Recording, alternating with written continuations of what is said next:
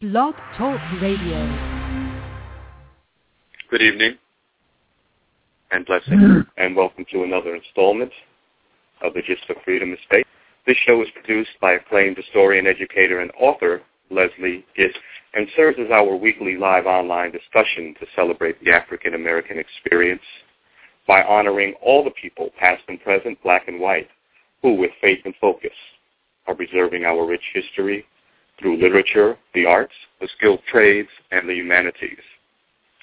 We thank you for joining us tonight, and we'd love you to be a part of tonight's discussion by calling in with your comments or questions to 347-324-5552.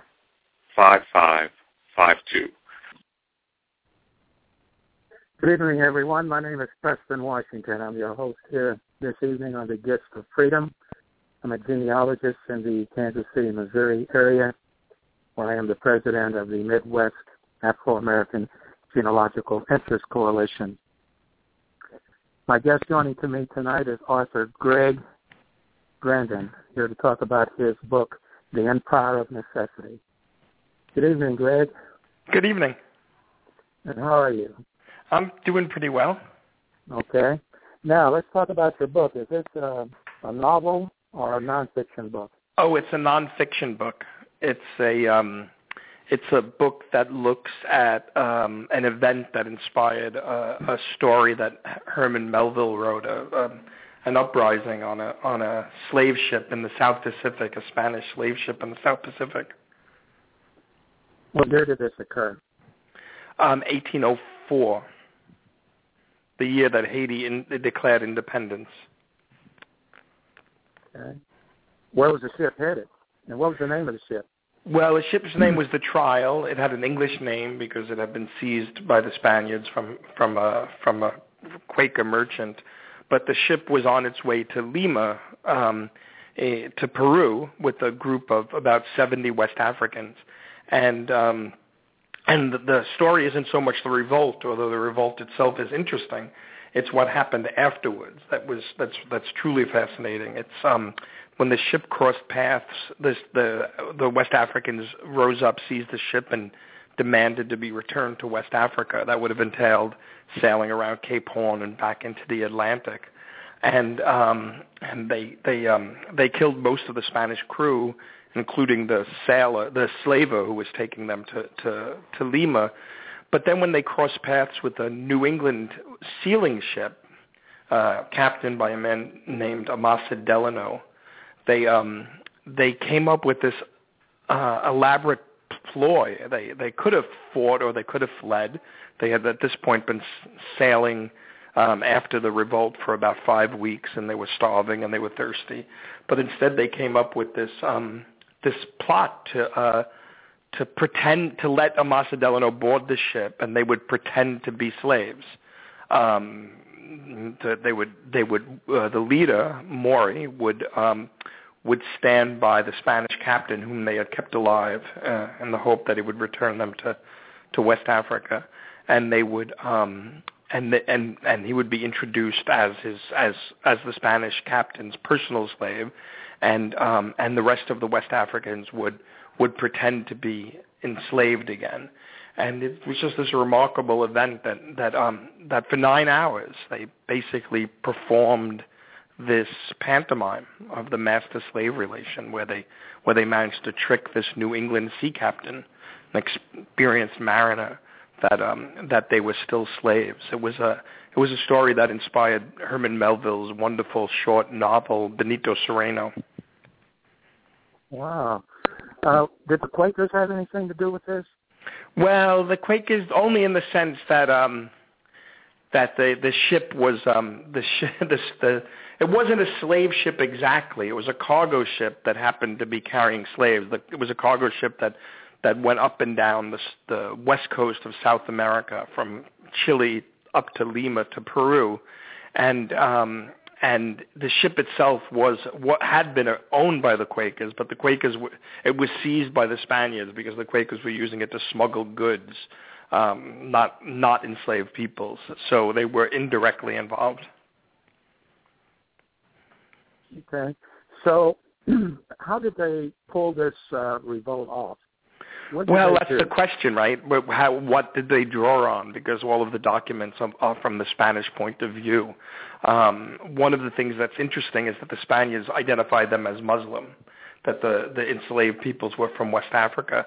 And, and by the time they made it into the Pacific, they had been on this over a year-long ordeal. They had endured not just the Middle Passage, which, of course, all enslaved peoples into Americas did, but then from Montevideo and Buenos Aires, which is in southern South America, they were marched across the whole American continent, all across the Pampas, and then up the Andes at the highest point of the Andes, and then down into Chile and put back on this other ship. And so, and they had come from West Africa, and the Spaniards identified them as being literate in their own language, and I'm presuming that to mean Arabic, because that was the language of education in West Africa among Muslims, and they had familiarity with contract law, because one of the things that they did after the revolt was they demanded that the captain, Benito Cereno, sign a contract. After they executed the slaver, they drew up a contract in their own language, and where they promised they would return the ship to back to the captain if he delivered them back to West Africa. So one of the things that I speculate is that they drew from this theology, right? Islam is a prophetic religion with a belief in a universal God, and it was very powerful. Excuse me, Greg. Yeah. Something you said there that struck me. You said that they signed a contract. Well, they wrote up a contract. They wrote up a piece. Yeah. They wrote up a piece after the revolt. They wrote up the Spanish historical documents indicate that they wrote up a document, a contract, and they forced the captain to sign it where they said that they would return the ship if the captain returned them to West Africa. And I was just using that as an example to indicate that they seemed to be not just literate, but they had experience in contractual law, so maritime law. How long would it have taken? How long would what have taken to return to West Africa? To get back to West Africa. Well, a few years earlier, there was another revolt on another slave ship leaving Montevideo, and this one actually was rounding Cape Horn, and the West Africans rose up right before they were about to leave the Atlantic and move into the Pacific, and this ship. This revolt actually probably, I talk about this in one of the chapters of the book. The book's called The Empire of Necessity. This revolt actually was successful. They made it across the Atlantic and back to Senegal. It's really a remarkable story. This story, and this most slave ship revolts.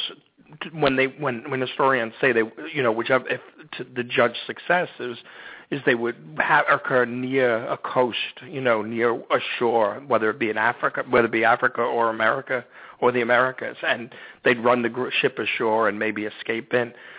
This revolt actually made it back across the Atlantic. This one took 3 months. It took them 3 months to get from Cape Horn back to Senegal. It's really a remarkable story. And these rebels were Muslim also. And what was the name of that revolt? Well, that ship was called the San Juan or the St. John, the San Juan Nepomuceno or St. John, and that happened in 1801. Are there any books out there about either revolt other than your book? No.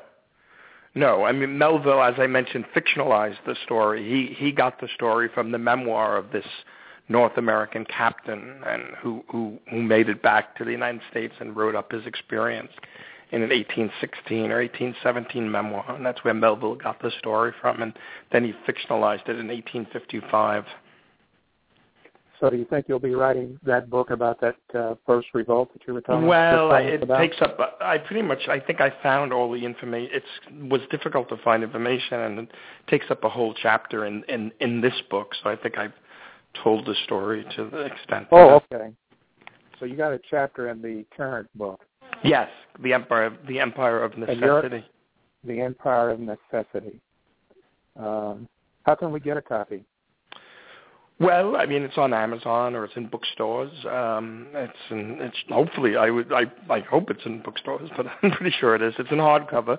It'll be in paperback within a few months. Okay. And do you have contact information? Well, if anybody wants to contact me, you can just email me at my last name, Grandin, Grandin, @nyu.edu. Okay. How long did it take you to research that book? Well, it took me quite a long time. I've been working on it for 6 or 7 years, and the research were in many countries. It was in Montevideo in Uruguay, Buenos Aires in Argentina, Santiago in Chile, and Lima in Peru, and then I went to Senegal. I went to Dakar and to Port St. Louis, and Liverpool and London and Boston and Duxbury, where the captain was from in Massachusetts. So it took me about, I'd say, 6 years. And what did you learn through that research that knocked your socks off? Any profound information? Well, one was the role of Islam in American slavery, and the extent of it, and how much it's ignored, and historians kind of miss that history. And the other is just this. I mean, something that I always knew, but I guess it wasn't until I began to do the research that I really began to understand it, is just how central slavery was in the creation of the modern world, modern capitalism, and all the institutions associated with capitalism, law and religion and philosophy and insurance and economics. How critical slavery was in the building of all of those institutions that we still live with. So I guess that would be the main overarching theme. Yeah, 6 years, a lot of port of calls. What prompted your interest? Well, I assigned the Herman Melville story, and I was just prepared, but I assigned it as fiction. It's just it's a great story, all told through the point of view of the North American, of the white captain, and how he can't see what's in front of his face, and Melville plays around with that kind of blindness and that oblivion, and I assigned it, and I was preparing to teach the book, and literary theorists have known that Melville got it from a true event, but nobody actually researched it. And I was just amazed that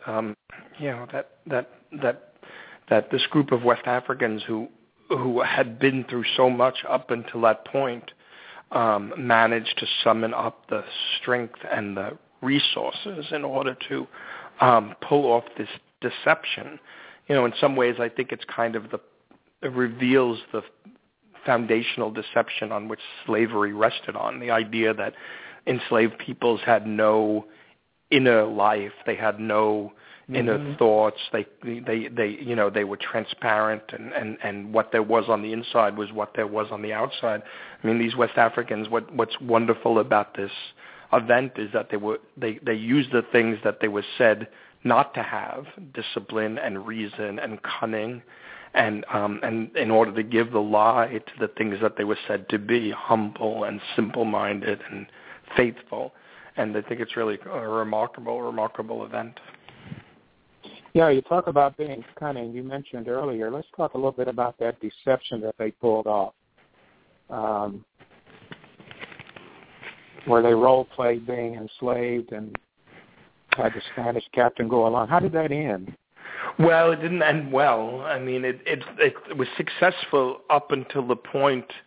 So Amasa Delano, the white New England captain, spends pretty much all daylight hours on board the ship, about 9 hours, and he knows something is wrong, but he can't quite figure out what it is, and he all the time he keeps on trying to speak to the Spanish captain alone, but the Spanish captain says, anything that you have to say, you could speak to my my servant, he's completely trustworthy, Maury, who he introduces his slave as captain of the slaves, which I think was a double entendre. It was meant to, maybe signal that the Spaniard himself was enslaved and Maury was his captain, but the New Englander was a little too dense to figure out the irony of that comment, and it ends.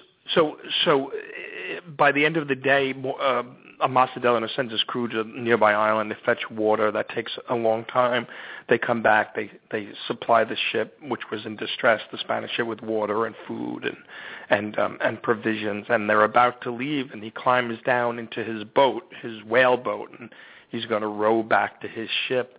And what happens at that point is Maury, the West African leader of the revolt, and the person pretending to be the Spaniard's servant, so he was the person, that had the heaviest burden placed on in terms of the acting. Asked the Spaniard how many men does he have on his ship, and when the Spaniard says 20, but most of them are on the island. So Maury, who just pulled off this 9-hour deception, must have felt quite a bit of pride and maybe even a little arrogance, having able to kind of pull off this deception. Says, well, good, because tonight we'll it'll only take a few of us to take that ship, and then we could sail that one back to Senegal, because by this point the Spanish ship was in bad shape. And at that point, the Spaniard captain realized that his personal nightmare, being held captive by these slaves, former slaves, wasn't going to end anytime soon. So what he does is he just throws himself off of the ship, and he lands in the boat of Amasa Delano at his feet. And it's only at that moment that Amasa Delano realizes. And even at that point, it takes a while to figure out what exactly is going on.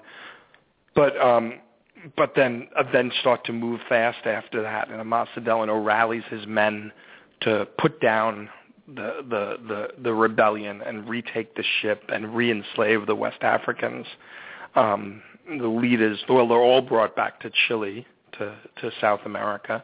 The leaders of the revolt are executed, and a few are sent into exile in southern Chile, and the rest are sent on to Lima to be sold. And then I try to follow the afterlives of all of these people involved in the revolt. Yeah.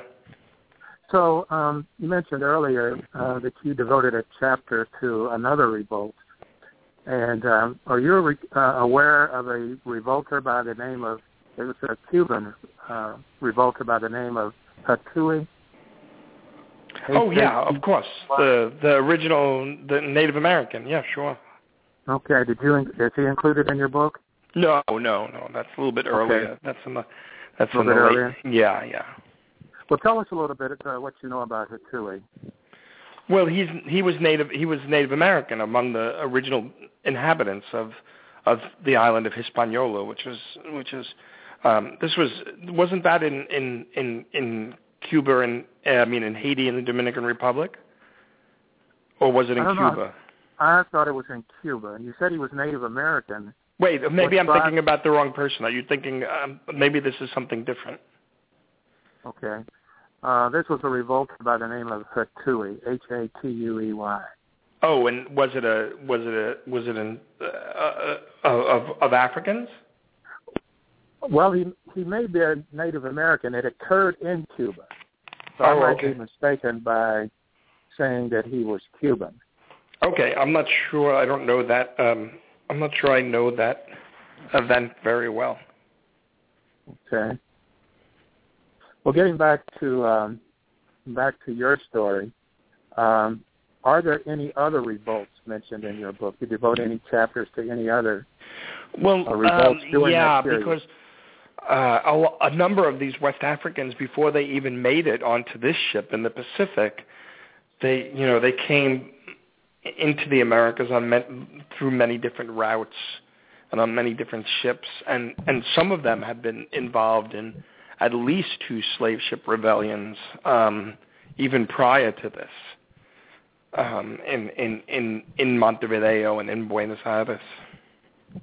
There's very little information on those events, but the point is that every time they were put on another slave ship, they tried to revolt. I mean, I think the drive for freedom and the horrors of slavery are fairly evident in the risks that they took to try to break free.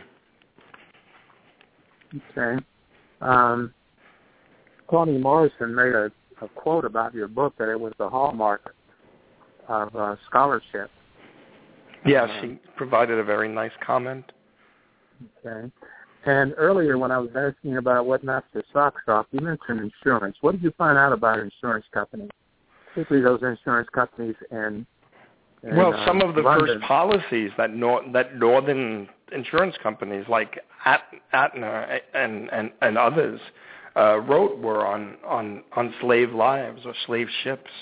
Some of Providence and Rhode Island and insurance companies in Rhode Island and Connecticut that they made some of their first profit off of enslaving and off of underwriting policies on either slave ships or on slave lives. So if a slave died, a slaver could have taken out a policy on their life.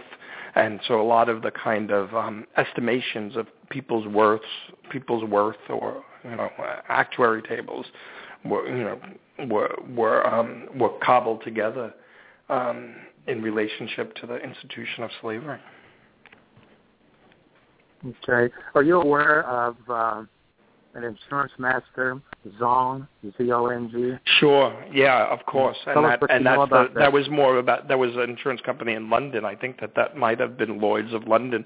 I can't remember exactly the year. It was in the 1700s, but increasingly slavers were insuring their cargo, and that introduced a new kind of economic logic into the slave trade, where if a slave ship captain could decide that enslaved peoples were worth more money dead than alive.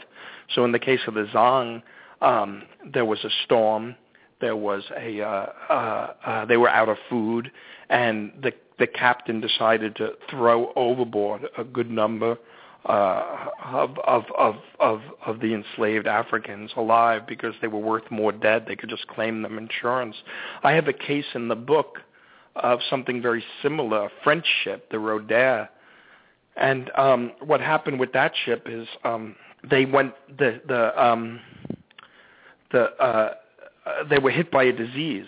They were hit by a trachoma, and a number of them, and all of them actually went blind. Some recovered their sight, but as they approached, I think it was Guadeloupe, they were heading towards Guadeloupe, slave island in the Caribbean, sugar island in the Caribbean.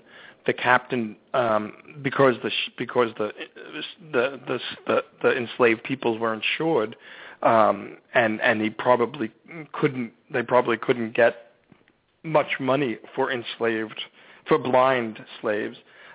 He threw over all of the Africans who were in West Africa that had gone blind because they were worth more dead than alive because of the insurance policy. Well, in the case of the Zong, they overpacked that ship. They had more numbers than they were allowed. Do you think that was a common practice? Oh, absolutely. Sure, absolutely. Absolutely. The amount of space. Enslaved peoples would have more room in their coffin that they would in their berth on a slave ship. It was a common practice to pack in, hundreds and hundreds of, up to 700 peoples in cabins and cargo holds that probably should have only fit 100 or so. Yeah, Alex Haley mentioned that there was a large percentage. Yeah, Portuguese ships had as much as 30% mortality rate on average because many of them were coming from East Africa, so they were sailing around the Cape of Good Horn, and the journey was that much longer. Mm. Yeah, he mentioned that a number of the slaves survived at a greater rate rate than their white slavers. A lot of the slavers did not survive the journey. Yeah, I mean, I think that it was also very, without being sympathetic at all, I think that the conditions for a lot of the ordinary seamen were pretty brutal also. Okay. And you said your book is available through Amazon? Yeah, Amazon and bookstores. It's called The Empire of Necessity. Okay. And what's the publishing date? Is this a relatively new book? Yeah, it came out in January. January this year? Yes. Okay. And what got you interested in history in a general kind of way? Did it start in your childhood? Did it no, I went to college a little late, and so I became interested in. I became interested in Ronald Reagan's policy in Central America, in opposition to Ronald Reagan's policy in Central America, and that drew me into history. And what particular policy of his? Oh, well, support for the Contras in Nicaragua and the death squads in El Salvador was pretty atrocious and pretty horrible. So a lot of that kind of got me interested in the deeper roots of U.S. and the world. Well, tell some of our younger people out there about the Contras and Ollie North and some of our younger listeners. Yeah. I mean, it was pretty horrible. In the 1980s, Ronald Reagan basically turned Central America into one of the last killing fields of the Cold War. There were these strong social movements, left movements in El Salvador and Nicaragua. And Nicaragua, they actually won with the Sandinista Revolution, and Guatemala, and Reagan decided to draw the line and began funding in Nicaragua these radical anti-communist counter-revolutionaries called the Contras, and they were quite brutal in terms of how many people they killed. And in El Salvador and Guatemala, Reagan supported death squads in order to prevent left-wing insurgencies from taking power. Probably the U.S. was responsible for hundreds of thousands of deaths in Central America in the 1980s, and tens of thousands tortured and tens of thousands disappeared. It really was a kind of just a brutal and atrocious policy on the part of Reagan. And of course, Iran-Contra is the famous scandal in which, when Congress tried to stop aid to the Contras, Reagan administration, National Security Council raised money by selling arms, weapons to Iran, and then Islamic Iran, then using the money, diverting it to support the Contras. Okay, and that was Ollie North's fault. Yeah, that was Ollie North. Well, a lot of people, but yeah. Got a note here. Do you know anything about the 234 and their connection to the transatlantic slave trade? 234? Yes. No, what's that? Okay. What's 234? Oh, I'm sorry. There are 234 girls that were kidnapped in Nigeria. Oh. No, I don't know. You mean modern slave trade? No, I don't know. Any modern slave trade. Yeah. No, I don't know anything about. I mean, other than what I've read in the papers. What's your opinion of what you've been reading and your take on? Well, I think it's obviously it's horrible, but I don't know if I don't know if the U.S. has the power to intervene. I think it's horrible and it's atrocity, and I hope they come back. I hope they are found. Mm-hmm. Do you think it says anything about, or have you read anything about black women being used as sex slaves on plantations? During slavery and during your research? During chattel slavery? Well, of course, the sexual. Slavery, yeah, sure. Of course, sexual violence was commonplace. It was a given. I mean, I think that was. I mean, I think it's fairly well established that that was a central part of slavery, of chattel slavery. Did you come about any specific? No, I mean, it doesn't really make it in. It doesn't really make it into the archives, right? That's the kind of stuff that's just about the private manifestation of power. I mean, it doesn't really make it into the documents, into the sources. But if anybody, any system that I think exercises that kind of body over power over other people's bodies and wills and souls, and I think sexual violence is central to it. Mm-hmm. I think that what information we do know about it comes from these firsthand accounts, and back in 1804. In Spanish America, there's not that many personal accounts, the kind of memorial, like, Frederick Douglass, and that comes a little bit later in the, 1830s, 1840s. It's 1804. There's very few of that kind of, of people who survive slavery, there wasn't really a genre of memoir writing that early, so the documentation is a little bit sparse. But I'm sure it was central. But I'm sure it was absolutely central.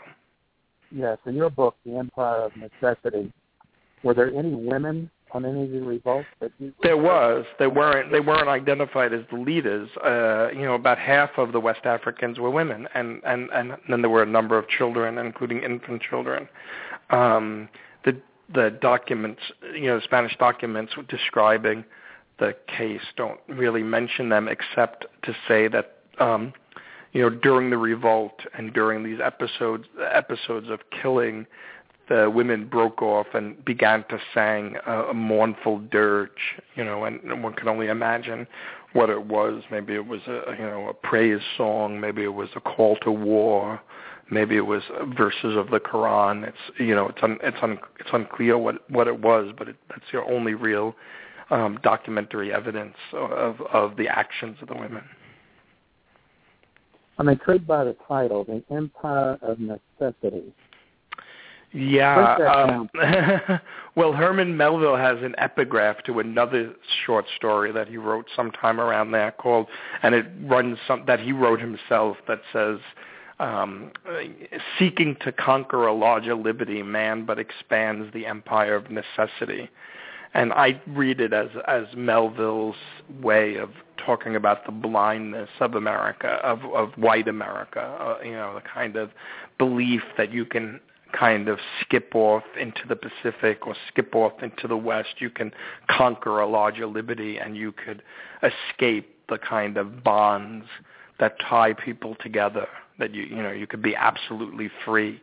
But we all live in this kind of empire of necessity. We all live in this kind of faded world to some degree.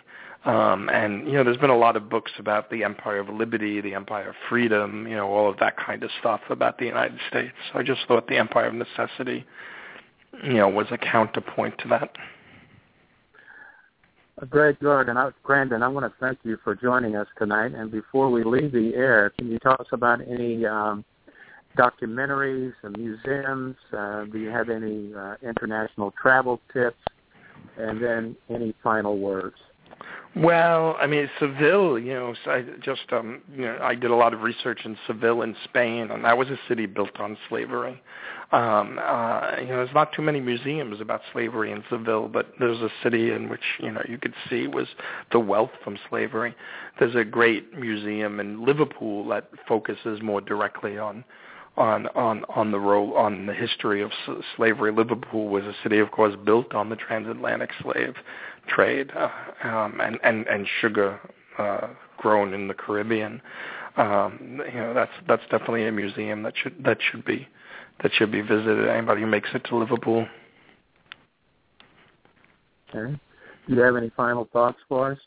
No, just I want to thank you for having me on.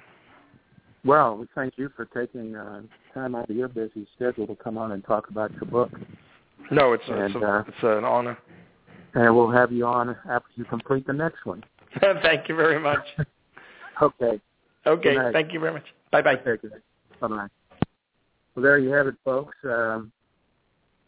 Grandin, author, talking about his book, The Empire of Necessity. I want to remind you that these shows are archived and are available on iTunes at www.blackhistoryuniversity.com. Also, June 19th, if you're going to be in the area of Sapulpa, Oklahoma, that's Sapulpa. I'll be doing a genealogy class there.